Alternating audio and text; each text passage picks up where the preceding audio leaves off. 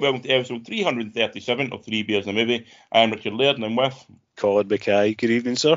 Oh, Colin, we've talked about for about an hour about movies before we even start the chat. So That's because we love movies. We do love movies, That's yes. why we're here. That's why we're here, yes. Well. Yeah, we are here. Are you drinking anything of note for tonight's? I'm drinking something of note for tonight. I am back on the Stormtrooper. This is the Space Opera one, Stormtrooper Space Opera, and it's a 6.6% New England Pale Ale. I do like a New England Pale Ale. That's a nice one. It is. It's like kind of nice Stormtrooper can. Again, how these guys have got this license, no idea. Truly stunning. But it's really, I've just had my first sip and it's really, really nice. So is it because it's 6.6 or so? There'll be just one of these on a school night. Jesus, any more than that, and I'll be take my pants off and dance around the house, much to the cats and the good ladies. I think I'm gonna have to buy some. Get a wee pack of it. I might do that again. Yeah, can you buy it in shops now, or you got to put it all online? I think the kind of wankier beer places do, but you tend to find it's like 3-4. I probably got it online. Probably got it online cheaper. I think I bought it for people all the time as presents, but I never actually bought myself. I think someone did buy me at one time. But yeah. But that's lovely. You would like that a lot. That's a nice drink. So yeah. What are you drinking, sir? I'm just on tea, but look at my cool mug. Let me see. Oh wow, it's a mug with a Snoopy donut on top of it. That's really, that's a really, really cool mug. 20 quid well spent, Colin. Talking of Snoopy, I suspect Jill's probably got something similar, but on the iWatches you can get a Snoopy clock now. He has it already. Yes. He does wee things and stuff like that. Yeah. Apple know how to make money. They're like, give me your money. Toy Story, give me your money. Come on, Snoopy. I'm all about Snoopy. I'll wear my Snoopy Converses tomorrow when I'm in the work. I very much look forward to it. Yes. Yeah, we'll have them just for anyone listening to talk about. Richard's making a seldom done venture into the office tomorrow. So we get to sit side by side and face to face like the two Ronnies of old and discuss all things nonsense. You can definitely do this with no one recording. Yes. So, let's start with some cinema catch-up, or just movie catch-up generally. Have you watched anything of interest that we've talked about before, or it's not in the main chat? I've watched nothing since last week apart from one film, I'm sad to say, sir, which has not been a catch-up. So I am very much a passenger on tonight's ride. So I'm going to mention one that I watched for the first time. I've been meaning to watch it for years and years and years, and it's a film made in 1942 called Went the Day Well. You ever heard of this film? No, I've not. Tell me more. It was made during World War II, obviously. It was right at the height of World War II in Britain, obviously, as well. And it's a film about a German invasion of Britain, and about the idea of like it's told in fake flashbacks. So the film starts in like 1950 odd. And there's a guy talking about what happened in 1942, which obviously the present day was filmed, of this like German unit that infiltrate this small town in Britain, and that's gonna be like sort of their kind of red dawn in it, like spreading out from there. And it's like the village fighting back against this Nazi regiment who've invaded Britain. That's pretty cool and not entirely unfeasible as well. The film itself is fine. It's good, but it's more amazing it was made during World War II. It's like at the height of like the fear of like that happening. Yeah, you don't want to be, because you're trying to get people to join the army. And here's what's going to happen. Like, whoa, don't fucking show that. That's insane. Who's in it? Any names? No, I recognise, to be honest. There probably are people who are very well known screen actors of ye olde time and theatre actors, but I didn't recognise anyone. But it was very, very enjoyable, very well done film. Was it black and white or colour? Black and white, yes. Yeah. That sounds good. I'm going to see who was in it. Will you continue to chat? What was it called? Went the Day Well. Oh, my phone's doing that thing where it doesn't recognise my face. I worry I'm getting older, dude. My phone's like, are you calling? And I'm like, it's still me. I'm just older. Fucking hell, don't do that to me. I watched that. It was very, very good. In terms of non-cinema stuff that I've watched, or non-movie stuff, probably same as your good lady, I finished True Detective Night Country. Lorraine did finish it as well, and I think she thoroughly enjoyed it. I think she said that there was a few loose ends, she said, that weren't maybe tied up. Not tied up. A few people were a bit gripey online about the ending. I thought it tied up well enough that I was content and happy, and it laid enough track and put enough things into place that there was enough paid off by the end of it that I didn't feel shortchanged. Yeah. You know, sometimes a lot of things, like we've seen it before with the shows, they build up and they build up and they build up and they put so much, and they keep revealing another thing and another possible thing, and then it's like you've got to end this somehow. And this, like probably Lorraine said as well, a few things don't quite match up or don't quite hit, but 95% of them did, and for that I was very happy with it. I very much enjoyed the 6 episodes. Very similar comments from Lorraine. Plus, I always say as well, these people that say, and it didn't, tie this up or it didn't explain this, it's like, use your fucking imagination, take a fucking leap, what do you want to happen? There you go, that's what happened. Do you know what I mean? Or also, such is life. Not a bad thing. Yeah, aye, do you know what I mean? It's like, you don't need everything fucking tied up in a bow and handed to you, do you know what I mean? Just fill in the fucking blanks, it's not hard to do. Aye, yeah. But no, I very much, really good episodic television. It would probably work as a binge as well. Every episode interesting enough, you probably could binge it if you wanted to. But again, we've talked about before, I really enjoyed like every Monday, sitting down. And that was my Monday night. But as a binge, does it have any levity in it? Is there any kind of light moments in it, or is it a dark binge? Like no, there is levity in it because like seeing how Jodie Foster reacts to people, because she's a very unlikable character, and just seeing her like being mean to people for no reason, it is like darkly funny as well, in that kind of Coen Brothersy way almost. Yeah. Cool. I've never watched it. I mean, I kind of always meant to dive in when the first ones came out. I remember all the hype and like, I'm going to watch this, and I just never got to it. And I know they're all their own standalone kind of shows, do you know what I mean? But it's something I want to, but I've just never got to it, and I kind of feel like I've missed it now. And I'm like, no, but they're all self-contained, so you can't. But I should, do you know what I mean? It's me. I'll be honest, I had pretty much left it all behind. I sort of like saw the first season. It was I enjoyed it, but it felt a bit kind of wankerish a little bit. Season 2 wasn't a fan of. Season 3 wasn't a fan of either, and I kind of gave up on them. So I was pretty much resigned to not watching True Detective. Like it's not for me. It's Jodie Foster. You put Jodie Foster TV show, like I'm going to be intrigued. I'm going to watch it. Yeah. So that's why I was there. Plus, I'm enjoying this trend at the moment of big names doing TV. I'm all for that, and it's breaking down those fucking that snobbery, those divides. I mean, we're seeing more and more. There's very few actors now you can think of who only do movies. Yeah, it's good. Do you know what I mean? Because you will watch something. I want to see that person. That's why you're watching it. So I'm all for it. And quality work is quality work. Yeah, absolutely. Be it TV, fucking movies, whatever it is. Yeah, if they're good, you're watching. Yeah, with you. Yeah, so I very much enjoyed that. Have you watched anything of note at home? Still watching Northern Exposure, which is like a warm, fuzzy blanket of love. It's such a good show. I mean, I know it was kind of early 90s and stuff like that, but it holds up really well, because shit comes around. So, I mean, just now we're watching ones where it's got, spoilers, I was going to say, it's fucking 30 years old. Go watch it, you fucking idiots. But it's got Anthony Edwards in it just before his breakout in the ER, and he's playing this guy, that's fucking hypersensitive to changes in the earth, so it's dealing with like environmental issues, like pollution and stuff like that. So it's stuff that is so relevant now, but this is way ahead of the curve, and dealing with a lot of cultural issues with the kind of native people and stuff like that as well. So it was ahead of its time, I think, as well. But it's just one of those. It does that a lot. It deals with a lot of environment. I've noticed there's a lot of environmental stuff in it as well, which I thought was quite interesting. Yeah, it's just made back in the the 90s. That vision, what could be, and fucking nailing it almost perfectly.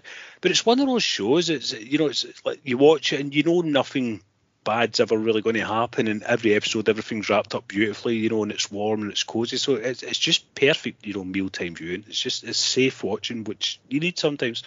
Just that fucking Modern Family, that kind of shows. I mean, it's just safe and comfortable, and you enjoy watching it. So I'm really enjoying Northern Exposure. Still got a bit to go. I think we're kind of probably about halfway through now, and then Mork and Mindy's after that. So Northern Exposure is my binge at the moment.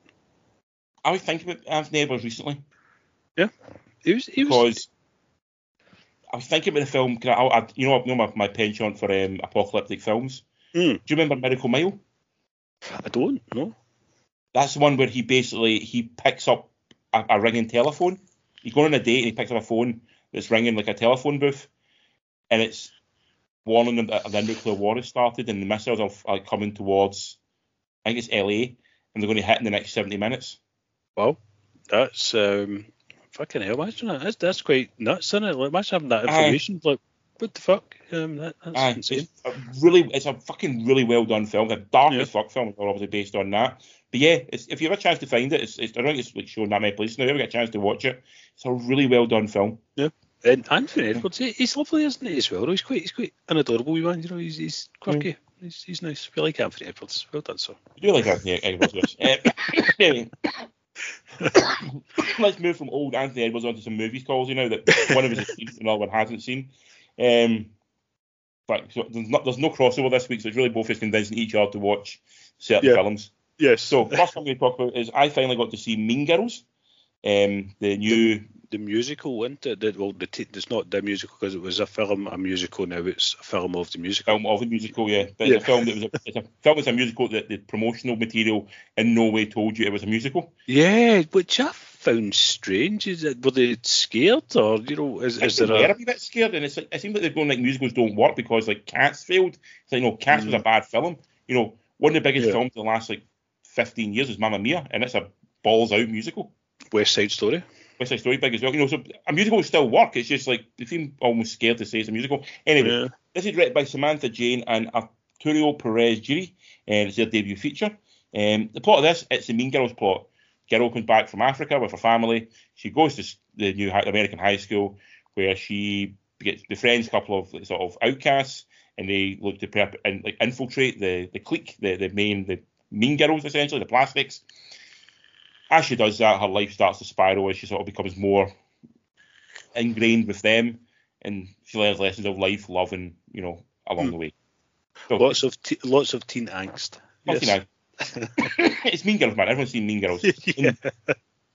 As we discussed before, Colin, I have a real penchant for teen movies. I'm a big fan of them, and Mean Girls is generally one of my favourites. I remember seeing it when it first came out, and I thought it's a fucking brilliantly well done film, brilliantly well written script. Well, I'd only seen it recently, about two years ago, I think. We were talking about it, and that's the first time I'd ever seen it, and I was completely smitten by it. I was like, wow. It's insane. It's a well done, funny film, and you get a great cast of people. Well, I think Lohan was big at that point because she'd been stuff from a kid, but essentially it's launching Rachel McAdams, it's launching Amanda Seyfried as well. Yeah. You also got it's Tina Fey sort of possible, not quite break. She's done a couple of things before, but a kind of almost breakout from Saturday Night Live. Noticeable, yeah. So it's Amy Poehler was in as well. So it's got a really good cast. This one, different cast. You've got playing the Catty. Is it Catty? Yeah. Yep. Anguri Rice, who you'll know as a girl from the Spider-Man films, who plays Betty. All right. Okay. Yep. She didn't know this. She's an Aussie. Didn't know this. Did not know that either. No, no trace of that accent. No, not at all. One. Yeah. You got Renee Rapp. She plays the mean girl, the main one. She's a singer, a pop star. She played the same role on Broadway. Yeah. Okay, that makes sense. You've also got playing the outcast friend, the one Janice. Is Oreo Cravalho, who is the real Moana. Oh, right, okay. Yeah, it's Moana, the voice Moana is cool. Live action. Oh, that's sweet. You've also got Jaquel Spivey, I think his name is, and Avantilia, B.B. Wood, John Hamm pops up as well, Tina Fey, Jenna Fisher also as well. So it's a very interesting cast. Yeah. Jenna Fisher is very well cast as the mother because she looks exactly like Catty, to be honest. She looks like Katie, exactly like her. So this was slightly better than expected, and also slightly worse than expected as well. It's a real mix of what you want from it, because I was spending most of the time watching, going like, who is this for? Because I don't think Mean Girls has aged that much. I think kids who watch that film now still identify with it. Yeah, and not feel they need their own version of it. You're right, because my daughter, who's now 16, first seen it about a year and a half ago as well, and she loved it. Do you know what I mean? So yeah, it's still the audience it's for is still the audience that it's for now. Do you know what I mean? Yeah, you're right. It's not like a film. There are some films I get why let's update this for a modern audience. I can understand it to a certain degree. This one, I don't think you need to. The policy doesn't all work within that film. So I was a bit confused by that. It is for me, the strongest when it's just been its own thing. I quite enjoy the musical numbers in it. None of them are like outright bangers that you'll be humming for days on end. But that's when it showed a bit of flair, a bit of flourish to be its own thing.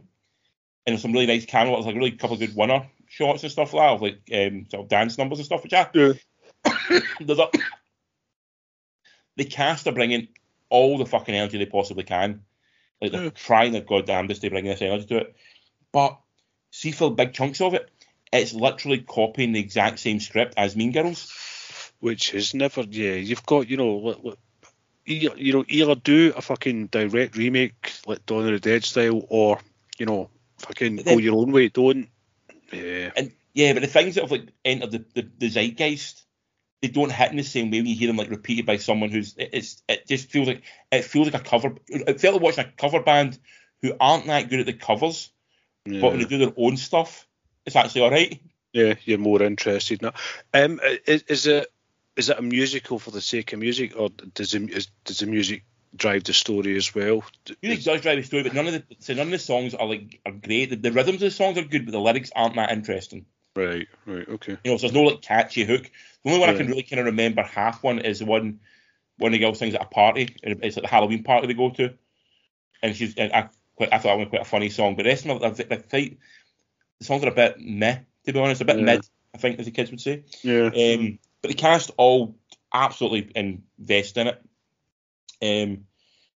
I think it's the girl who plays Moana. She's excellent. She's phenomenal in it. She's so much joy and energy coming from her. And she can sing, that girl. She's got some pipes on her. Yeah. And also Jaquel Spinney, I think it's Spivey, who plays the gay best friend. Yeah. Also, the funny thing in the original, probably the funny thing in this as well. So they bring as well. How's Renee Rapp in it? Because I think she got a lot of flack for being cast on this. I think there was a lot of fucking hatred, which I don't get. I'm like, come on, fuck. I didn't mind her. I thought she was quite good. I thought she was I thought she was actually pretty decent, and she nailed the songs and stuff like that. Jill wasn't a fan of her, saying she was too old, but I think she's like 22. So I mean, not that old, to be honest. But, how often do teenagers play teenagers? Do you know what I mean? It's not a done thing, I'm afraid. Yeah. But it was just one of those films where I'm just going, I don't really know what the purpose of this film is, because you've also got some people playing, like Tina Fey and Tim Meadows are playing the same roles they played in the first one. Yeah. But whereas you get like John Hamm as a cameo playing the gym teacher, which is fine. That's a cameo essentially. Yeah. And it wasn't different enough from the original to make it interesting, and it wasn't the same level of energy that you had in the first one that made you love it in the same way. So it's a weird kind of hybrid beast of like, not really sure. Also, I don't know if it's just a budget thing with it, but it looked a little bit cheap. Oh, really?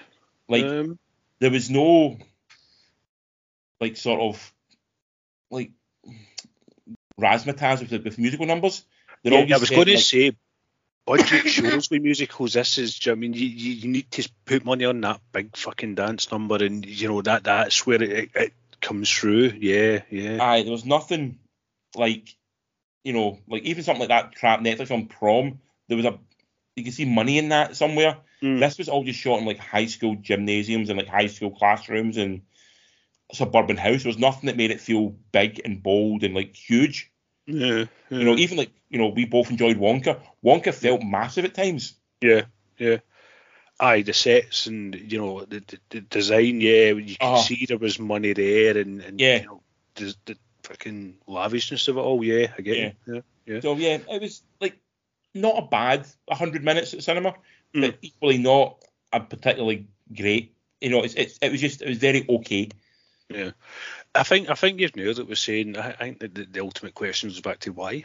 I guess is, maybe in 5 years' time, more understandable. Okay, but it's just, I think just now, it's like there's no need for this. No one's really asking. Because it's a musical, you don't have to then make that into a film. Let it be a musical. It's okay. Let it do the West End. Yeah. It does feel like it would be better on stage. Like, you probably would have a better time watching it if it's on stage. Yeah. Like we talked about a couple weeks ago, Colour Purple was made into a remake recently.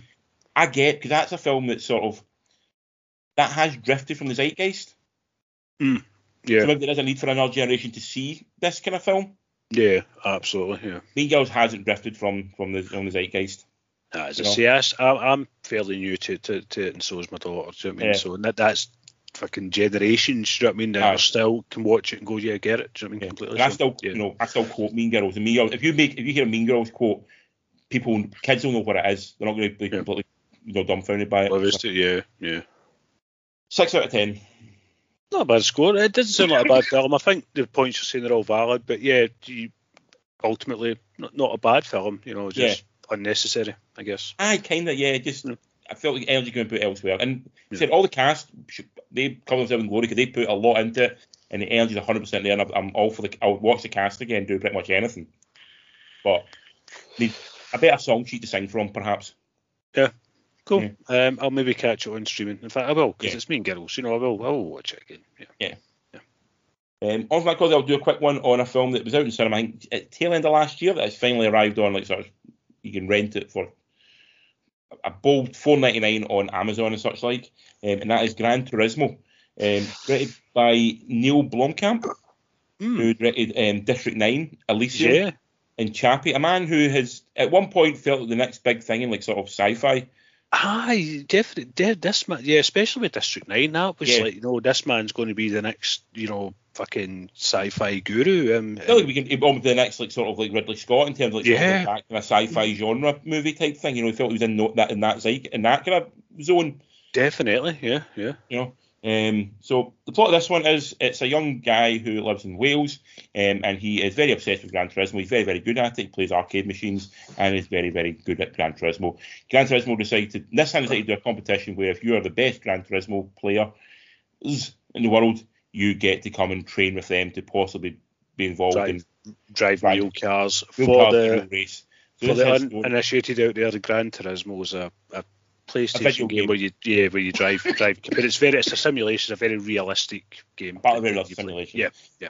So young guy goes across to learn how to keep. Obviously, first 10 minutes he wins his race, so he gets a chance to become the driver, and if he wins the heats, he'll become a driver in the actual sort of Formula 1 or Formula 2 or in the racing, in the professional racing circuit. So he comes up against all the people who are going, you're just a video game player. You're not a real driver, and you've got him trying to prove against himself and all other people he can do this. So in the film you get David Harbour, who is the chief mechanic, who doesn't believe in the kid at first, but then begins to feel that the kid has got something. He's like a grumpy old man with a heart. Yes, he's basically Mickey. Yeah. He's Mickey. You've got Orlando Bloom, who is the kind of CEO, kind of skeezy, kind of marketing man about it all. So I can't really think of a Rocky comparison for him. He's the Rocky promoter, I'm guessing. You've got Archie Madekwe, who is the young driver, young actor there. Jerry Horner, or as we know her better, Ginger Spice. She plays his mum. And you've got Digimon Hunzo, who plays his dad, who, upsettingly, neither of them attempt a Welsh accent, which is a little bit upsetting. Jerry Halliwell did a Welsh accent. I would pay a ticket just for that and nothing else, sir. I'd pay for Digimon Hunzo to try and do a Welsh accent. Because his dad was Digimon Hunzo is playing the character. The character was actually a football player in real life, and he played about 300 games in the sort of English leagues. Oh, well. The guy's a relatively well-known player. He scored a winning goal against Liverpool at one point for Watford, possibly. So it's he is a relatively well-known football player back in the day. This is, as you'd imagine, a very tropey sports movie. Okay, and it follows all the tropes of every sports movie we've seen before. Now, I can watch a sports movie where I don't know the sport and still enjoy it. Done it a couple of weeks ago with that Rowan one, the Boys in the Boat. Yeah. We can do it with bobsleigh films. We can do it with golf. Anything. I so do not give a fuck about car racing. To me, it's one of the most boring, sort of redundant crap sports that I have no interest in whatsoever. So trying to make that interesting for me is a big ask. So maybe that's where partly my bias towards this comes. I do not find car racing in any way, shape, or form interesting. I'm the same, unless it's something big Hollywood like Days of Thunder or maybe Paul Newman, that kind of thing, because it's so fucking, cinematic, but something like this doesn't sound as if it's on that grand scale. Aye, that's right, so. And it does feel that, as you imagine, it's a 2-hour advert for Sony. Yeah. And the Sony brand and the Sony Gran Turismo brand. Yeah. And the thing is, it doesn't even care that it's that.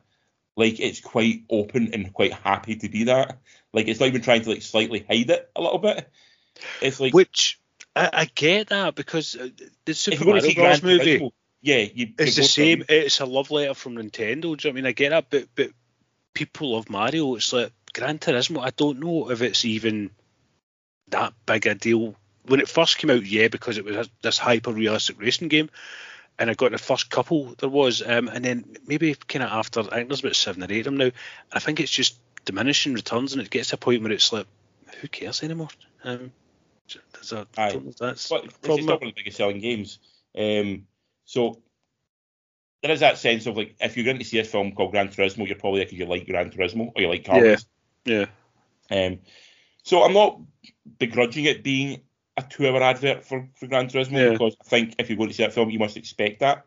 Yeah. If you're going to see Barbie and you don't see it as in some way a company trying to sell Barbie stuff, then shame on you.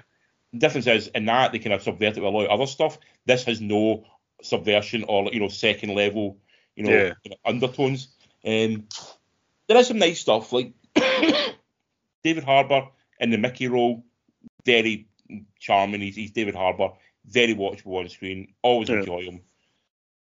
Brings the right amount of gruffness but love to it, and as you'd expect. Very much in the Hopper role from. I was going to say, it sounds like he's channeling Hopper quite a bit. Yeah. Very much so. Much so.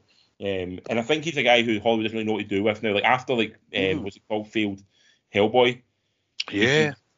That was it. Mum was like, they took that as his shot at the big time, and it didn't work out, so now he's fucked. But it's like, I think he's got something about him still. I think so. Yeah, there's more there. Yeah. Like it's almost like, no, you go back to TV. You go back to TV. Do that. Yeah. And also the boy Archie Madekwe, he is genuinely very good. Like, he's got a lot of charm to him, and he's a very watchable young actor. So I've been really intrigued to know what he does in future, because there's definitely something about him. Like, he has more than just, it wasn't just a teen actor or a young actor. He had a bit of depth to him, and I felt like he brought more to it than probably the story you'd expect from this. Because it is based on a true story. Yeah.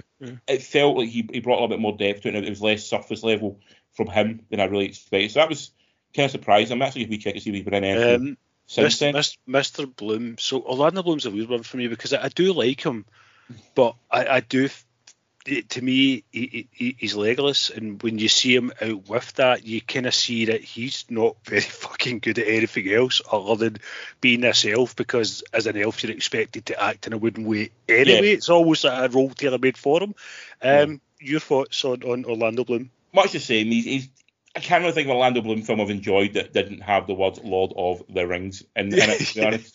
Yeah. Or The Hobbit. I know he's in one of the Hobbit films, so it's like, very much one of those kind of guys who's like just sort of nothing bad to say against him. He's just not very he's the Charlie Hunnam. He's like the medieval Charlie Hunnam, I guess. Or there was some nice visual flourishes to try and make it look like the video game, which I actually probably a lot of fans of the video game might appreciate the way it was done. So kudos for that. But my biggest takeaway from it was I'm kind of sad, and this is what he's became, Neil Blomkamp. Like I feel like he was worth more. I know Elysium didn't do well. I know Chappie kind of struggled as well. But it's kind of sad that this is what he's kind of ended up doing. Like I feel he's better than this. It's a bit like when what's his name, Shalaman, ended up doing like kind of crappy Airbender films and stuff like that, and like After Earth and stuff like that. You feel like you're better than this. You've got more of a vision than that. Even take your vision. Don't give you 150 million to do it. We'll give you 20 million to do it. I think you could do something better than this. And maybe absolutely, if he does this, he gets 20 million to go and do his own idea. If that was the case, I'd be quite happy with it. But that was more big takeaway. Like, because he was always, maybe was attached to like he was going to do like the Halo movie at one point. He was going to do like I'm sure we could attach like an Alien film at one point. Yeah, it was like the next, fucking revelation for us kind of sci-fi geeks. That we were all waiting for more. Like what's next? And I mean, Chappie I enjoyed, but it tanked. Do you know what I mean? And I get it. And I think District 9 was just, to start on that. So good.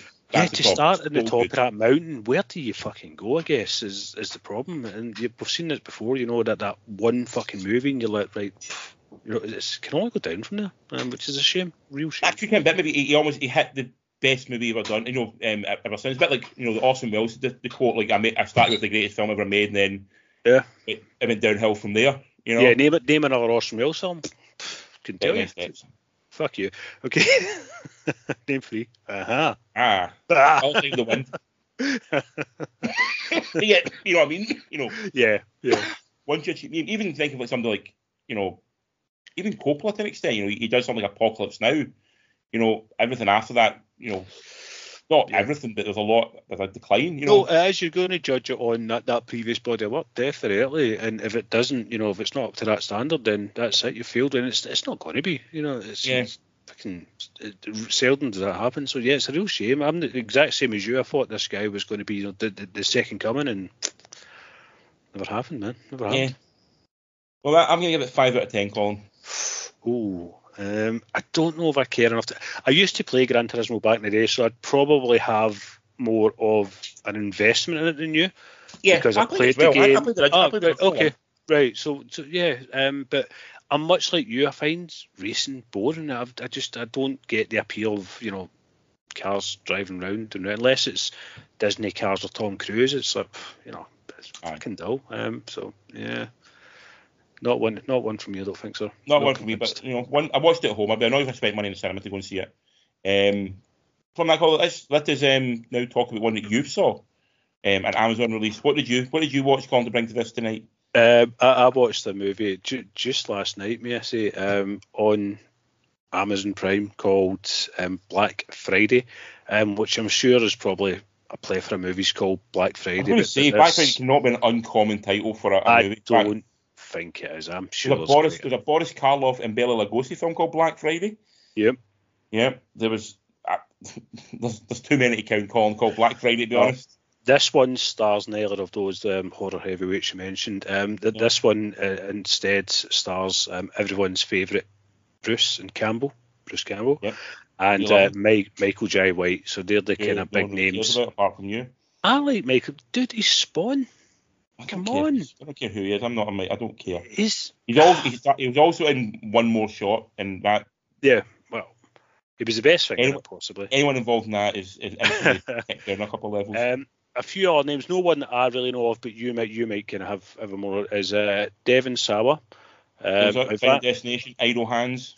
Yep, so he's a kind of horror icon, I guess, from that generation. Ivana Baquero, Ryan Lee, Stephen Peck, and Louis Kurtzman. Directed by Casey Thibault, who I believe it's his first directorial.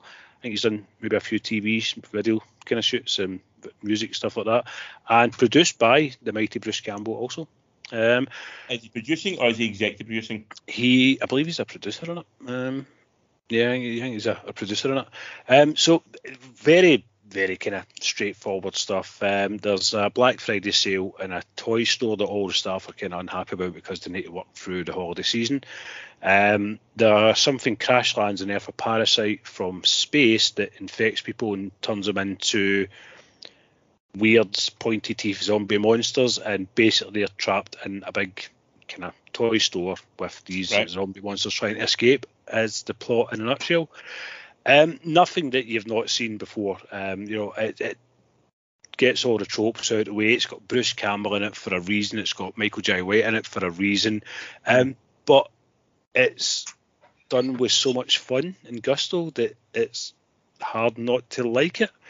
The special effects aren't very good. Some of the acting's pretty subpar, even for Mr. Campbell himself. But it's just one of these ones. If you like horror, it's just it knows what it is. It knows it's a B movie, and if you go in to see a B movie horror, you'll come out with a big smile on your face. It sounds kind of like almost like a kind of like Critters or like a Tremors, or it sounds like, and it's in that vein. Maybe not as good as them, but in that kind of vein. Yeah, that kind of. I think it's weird in an odd kind of way. I know the one Thanksgiving recently from Eli Roth was like a slasher kind of movie, but it's kind of that kind of feel to it. Do you know what I mean? Yeah. Say kind of small confined space, all kind of set in one place and stuff like that. But just a lot of running about, a lot of chasing, a lot of these fuckers won't die kind of nonsense. It's just fun, just a bar of laughs. Dawn the Deady almost a little bit. Oh yeah, it's just borrowing from everything. Like I say, I don't think it's trying to be anything other than what it is. It knows. Do you know what I mean? It's like we're happy being that. We're giving you what you're expecting to see, but in a good way. It's a lot of fun. I took or something. It's 90 minutes. About 92 minutes exactly. Yeah, just kind of rolls in. Some of the cast, kind of lend their characters probably more weight than they deserve. And it's always nice seeing the old icons. When you see Mr. Campbell and stuff like that popping up, you're always got. Mr. Campbell's like God to me, so I've always got time for him. Does very much sound like a film I probably watched when I was a kid. I would get my parents to rent from the video store. Yeah. Kind of late night horror kind of film, like 11 o'clock at night on Channel 4 or something. Exactly, and it's one of those ones that the effects, when they are bad, you don't care because you're enjoying the ride so much. It's not trying to be Transformer. It's completely content with what it is. Yeah, it's like, that's a Rubber Mask. That's cool. I'm okay with Rubber Mask, yeah. Really, really fun watch. I would highly recommend it. I scored it a 5 out of 10, but as I've said before, for a horror movie, if I can be, a 10 out of 10, it's, But it's a 5 with love. With so much love. I had a whale of a time, so it was 90 minutes where I was just completely engrossed and I totally enjoyed myself. And have it with a beer, watch it with Jill, stuff like that. You'll laugh and you'll groan and you'll roll your eyes, but at the end you'll feel like I enjoyed that. It just satisfies. It just deep down you're like, yeah, that's kind of what I wanted. That's what I knew I was getting, and yeah, I wanted that. It knows exactly what it's doing. I'm okay with that. A film that knows what it is but does it well, I'm absolutely happy with. Yeah. And it's guys in it who've done it before and know what they're doing. Exactly. And if you've got Amazon, you're getting it for nothing essentially. So there's worse things you'll watch. I would highly recommend it. Watch Black Friday. Yes. It sounds infinitely more interesting from what you're saying, better done than say Five Nights at Freddy's, which was truly abysmal. Yeah, absolutely. And it's probably got a fraction of the budget that I had as well. Do you know what I mean? Yeah. And it just shows again what you can do with imagination and good writing rather than fucking animatronic bears. Yeah, absolutely. It's good fun film. Black Friday. That might be a Friday night watch for us. I think I I'm home tomorrow from a night out. I may sit and watch that. A few beers in you, you're feeling a wee bit tipsy. It will give you a chuckle, sir. Yes, do that. Do that. Final film of the night, Collins, one I've seen, and it's a 180 flip from anything we've talked about. Yes. In this podcast already, and that's a film called The Zone of Interest, which is up for all sorts of Oscars, BAFTAs, all the awards are up for this one. Directed by Jonathan Glazer, who directed the film Sexy Beast, Under the Skin, which was a really weird. Remember Under the Skin? Yeah. Sexy Beast is quite a strange film as well, though. Have you seen Sexy Beast? I have. I don't like Winston, and that puts me off it. Yeah, but Ben Kingsley, and that's weird as fuck. Yeah. It's a strange film too. But yeah, Under the Skin, I still don't quite understand. That's what that was filmed in Glasgow, remember? It was like filmed. Yeah, but people didn't know it was a film, so she was walking about Glasgow, but people didn't know they were being filmed. So you're seeing like real reactions from people that don't know they're fucking getting. Aye, and also bizarre. Scarlett Johansson looked like Scarlett Johansson. You wouldn't believe it was Scarlett Johansson walking through Glasgow. Would you saw in the middle of a shopping centre? Would you? Yeah, absolutely. Yeah. It's utterly strange film. Otherworldly, I would go as far as to say. Very much so. And I also have a film called Birth as well. So this film is not otherworldly. This film is very much back to a reality. And it's a film basically set. There's a family who live in a house, and it's a very nice house, and they have a nice garden, and everything's lovely. They've got the kids are going to school. The dad's got a good job. The mum's very content with her house, and she's very happy working in her house. The issue is the house is the commandant house of the Auschwitz commander, Rudolf Hess. So it's essentially the story of the family who live in this house that's basically the back wall of the garden is the camp, and they have like some of the prisoners who come in and they'll do work for them and work the garden and clean stuff up.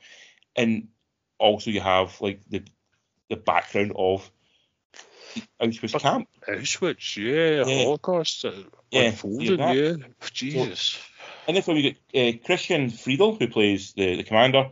You've got Sandra Hüller, who is quite one of my favourite actresses because she was in Anatomy of a Fall as well.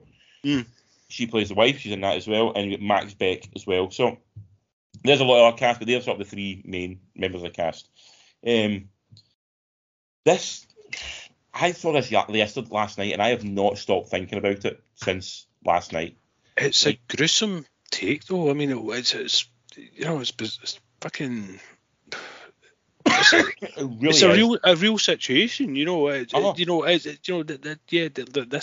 is it happens. Fucking hell, happened. Nuts. It's not left me, and it's first of all, the Red is a really interesting choice, and he doesn't show the camp at any point. It's all contained in the house, or there's a cryptid bell in at one point with the commandant, but you don't ever properly see the camp. What you do see, or what you do hear, and it's even more traumatic, is you hear a constant rumble of trains. You hear gunshots. You hear clanking. You can see smoke coming out of chimneys. You can see, you can hear that. So they're living their life in this house, and there's like probably the worst crime ever perpetrated going on. 20 yards where they're having a pool party. It's strongly traumatic. It brings home that banality of evil. Like we can all identify, like a Thanos. That's easy. Like that's a bad guy. Yeah. These people, from what you see, they're not bad people, but they're doing absolutely monstrous, or party to, or at least benefiting from. To them, it's this is my job. It's a weird, it's a horrible thing. Even you can't even wrap your head around it, can you? Really, it's yeah. And I'm not going to spoil it, but there's a point in the film where the commandant maybe getting moved to a different camp to do work there, so you have to uplift his family and take them with him. And the wife is like, I don't want to leave. This is my house. I love my house. I love being here. It's like, it beggars belief when you're watching it, but it's such a well done film because it's done in such a voyeuristic way, but not in a nasty way. You're just watching these people, and you're like I don't understand you. Is it trying to? Is it trying to vilify, or is it just that this is how it was? Is it showing that this person is a monster, or is it humanizing them? I don't get the angle. Where is it? I think by humanizing it, which it does do, it makes them more monstrous. But again, there's nothing in this film apart. There's one line where you get the idea that he might be a psychopath. Everything else shows a completely normal human. But imagine a completely normal human to be party to this. Makes it even more fucking terrifying, to be honest. So it's a tough watch because you don't see anything outwardly bad in it. But I think that's good because you need to process that yourself. That's we know the horrors. We've seen that. We don't. That's fucking scarred. And we know. And in here when you're processing that, I think that's a smart choice. I think I think you internalize that shit. You fucking internalize that. That's what's going to get you. When you hear a train arriving, you know what that train is. Yeah. When you hear, the dogs and guns, you know what that is. When you see them having a pool party, and in the background there's a chimney and it's pumping out smoke, you know what that smoke is pumping out. When the woman gets a new coat and it's a fur coat, you know where that came from. Yeah. You know what I mean? That's the thing. But it's a tremendous piece of filmmaking. Generally, if a film's supposed to stay with you, this one will stay with you for a long time. It really did. It properly drills right down into your bones. Like Schindler's List levels of penetration. Yeah. It's right into your sort of, it just burns into the bones of you. It will not leave you, and you'll be sitting. You just, I can't go over, like, it'll probably win Academy Awards for many things, but it should win it for sound, because the soundscape of this film is probably one of the most horrifying and like traumatizing things I've ever heard in my life. It was just constant. Just what kind of audience were you in with? Was there an audience there, or was it? There was, yeah. It was a I'm not going to say a wankish audience, but it's definitely a film loving audience. Yeah. You know, I don't imagine you're going to go. You can't go to this for like a night out. Yeah. You got to seek it out. You know, you're going to have to you want to sit and watch it.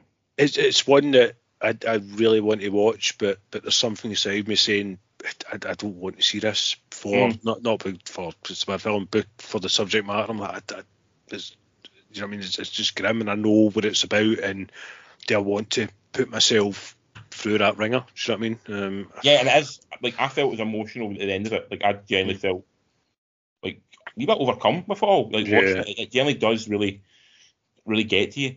Yeah. And it's a brilliant piece of work. Yeah. And to be honest, I know it's not going to win the Oscars because it's like a foreign film and probably not been seen by enough people. But I honestly think it's more deserving of anything than, because it's what it's trying to say and what it's trying to do. One main quibble was there's a kind of a semi-B story in it of a young girl who lived in a nearby town who's doing something around the camp. It didn't need that story. That could have been trimmed out of it for me. Was that to lighten up, maybe, or just no, try and take away? Definitely not lighten up, no. But it felt like it was it almost there just to sort of to take you away from the house for a little bit. Right. Okay. Yeah. But I think that was not needed in the film. It doesn't. It's not like it's something bad happens. Well, some stuff always. It's fucking Holocaust. All bad shit happens. But it's not like it somehow it adds something for me. That felt like very much at the parts that didn't really need to be there. So that was a minor quibble I have, but everything else in the film it's not perfect from a piece of filmmaking. Yeah, I can see when I'm obviously people can't see, but on camera I can see the kind of fucking almost distress in your face when you're when you're talking about it. You can see like physically, it's taking a wee toll on you. It has, not generally. It's a film. I've been thinking about it all day. Like, I saw it last night. It's generally been on my mind all last night and all today. It's just, and it's a soundscape. It's just clinking in my head.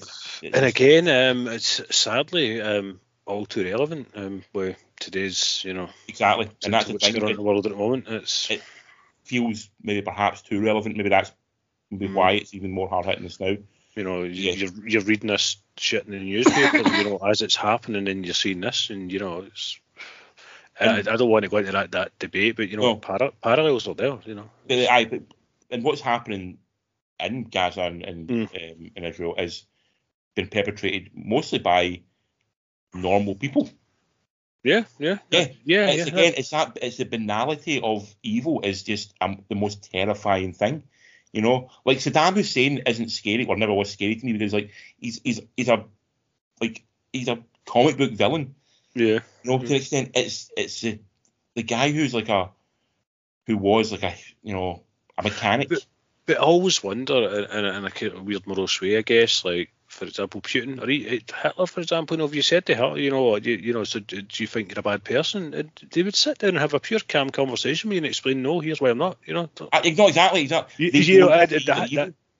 think they're evil, but everything they do is truly evil. It's completely, you're like, no, can't you? And they would just rationalise, they'd know, but here's why I'm doing that, and here's where I'm going, and you'd be like, no, it's fucking scary, Yeah, that's what terrifies me. And there's a lot of people out there like that, it's not just, fucking world leaders and stuff like that, it's people. It's just, it concerns me. It does. Like, you can avoid the crazy guy in the bar, but the quiet guy in the bar, the quiet guy who's just going to stab you, that's the fucking terrifying. That's the guy that scares you.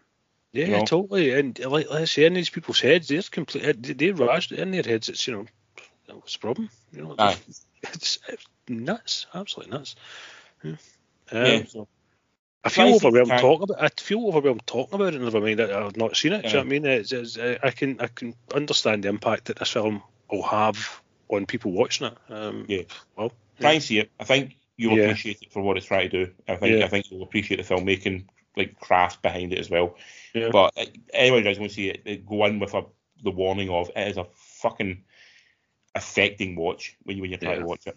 Yeah. Which it should be as well. Should be. If you come out if you come out there feeling nothing and it hasn't done its job at that point, something like this.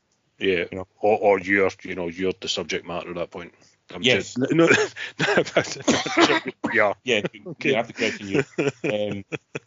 Give it 9.5 out of 10, and like I said, the 0.5 is mainly because of that wee extra B storyline. I didn't think it needed to be there. Other than that, is it going to get awards at all? I know it's got nominations. Is it going to get awards? It could because of the subject matter, and it's sort of like it's a prevalent film in today's political climate. So Hollywood might want to do that. Then again, Hollywood might shy away from being too controversial that way. Yeah. But unfortunately, I think there's enough films there that they kind of want to reward, for various reasons. Like they want to give the Academy Award to Downey Jr. this year. So that's a good story. Yeah. They want to give the Academy Award to the woman from The Holdovers, whose name I can't remember, and I apologise. Yeah. Because they want to give it to her this year. Nothing against her performance is fantastic. It's a brilliant performance. But does Sandra Hüller not deserve her performance? Because she's done probably 2 of the best performances this year. There's a tunnel vision with the Oscars. It's like here. This is. They're not rewarding the best. It's almost this is expected, so we'll do it. Yeah. There's a storyline to it. They're telling a story. Yeah. And that's what they're telling, and how they want to be perceived in the future of standing up and doing that. So, yes, I think that they like a narrative as well, and a narrative like the Downey Jr. idea of like the guy who was child star almost, who's been in Hollywood with his father. Then he went off the rails and spent time in jail and couldn't get hired. Then he's had to come back where he basically saved cinema with the Avengers and all that kind of stuff. Now he's doing this 4th act of his life, and it's like he's getting, Oppenheimer. Then it'll be. It's almost like, it is. It's like a film, and this is the redemption act at the end of the character's redemption. Yeah, I get. Yeah, it goes. Yeah, I get it. Yeah. Makes sense. So, I hope it does pick up stuff, because I think it really deserves to, and I think it deserves to be seen as what. And I always said, people who, if a film wins Oscars, it tends to then get bigger releases. Like people go and see them. Films that get Oscars do tend to get more eyes on it. So I always like, if a smaller film wins an Oscar, people see it. Like, remember when Coda won it? Yeah. And no one had seen Coda, but then as soon as Coda won it, people started like signing up for Apple Plus for like the free trial so they could watch Coda. It became one of the. It needs those eyes on it. So because you get it. I know our cinemas do that. They do the kind of after the Oscars, you suddenly get all these films re-released because they were. Yes, exactly. Because that's who I seen Grand Budapest Hotel, believe it or not, was after it won. Yeah. It's in the zeitgeist, it's in the papers. People have seen it, so that's why I watch it. So yeah, Causey. Sorry, ending it down. No, Causey. It makes a brilliant film, but it's definitely a tough watch. Yeah. But that is us for this week. Next week, we've still not seen One Love, the Bob Marley biopic. I don't know, but I'm a musician, and I'd probably I'd say, but I'm not a Bob Marley fan. I don't know a single Bob Marley song. Really. I know One Love, No Women, No Cry. But that's kind of I'm the same as you. I'm like, I don't doubt he was a fantastic musician, and what he was saying was cool and stuff like that. But it's like a Beatles biography. I'm not a Beatles fan either. I wouldn't want to watch that either. Sam Mendes is doing a 4-movie world, which I've no interest in. I won't watch that either. Like, what do we need to know about the Beatles now? Is there any story of the Beatles not been told yet? That's it. There's not, there's biographies, autobiographies, how many movies, their own fucking movies. Everyone knows everything about the Beatles, and there's nothing there to give. Maybe he's a super fan himself, and this is his love letter, which kudos to you. But we need 4 of them. Yeah, I know. But I don't care about the Beatles. I like some of their tunes and that, but I'm not. I'm not invested in watching their films at all. And it's much the same as Bob Marley. It's like I don't really care that much about Bob Marley to want to watch 2 hours about him. Sorry. I like to annoy our friend Stuart, who is a massive Beatles fan, by telling him that my favourite Beatles songs are Maxwell's Silver Hammer and Octopus Garden, just to feel his anger towards me that these are the 2 I'm picking. Oh, Maxwell's Silver Hammer though, that's It's not bad. It's not a fucking bad song though. I think Lemon probably one of the worst things he ever wrote, but I think it's a fucking great song. I love it. You're getting into Beatles snobbery at this point, where people start to kind of revere them and hold them up against, places they shouldn't be. Like the fucking Bigger Than Jesus, like they're a band. They've done some catchy tunes, but ultimately, in 40 years' time, Take That will be, fucking almost as relevant. Do you know what I mean? There you go. There's a controversial statement for you. Right there, right fucking there. Octopus Garden is the best Beatles song. Also out this week, we've got one we're looking forward to, which is Wicked Little Letters, the kind of poison pen letter movie that's coming out, which looks very, very funny. I kind of half know the story, and I'm very intrigued to see how they pull it off. Okay, cool. I don't know the story at all, but I know I love the cast in it. I've seen the trailer, and I am balls out awed for this one. Yeah. Yes. And we'll probably find some stuff on Netflix, Amazon, Disney Plus. I shall endeavour to watch more than one B-movie this week. Yeah, but what find us, Colsey? Number 3 Beers the Movie. We're on Instagram and we're on Facebook, so you can find us there and all the wee cool icons down the bottom, and you can even do wee sticky tongue things and abusive things as well if you want to, poo emojis and all that. Go for it, have fun, go nuts, we like it. I've been Colin, you've been Richard, and we've been 3 Beers and a Movie.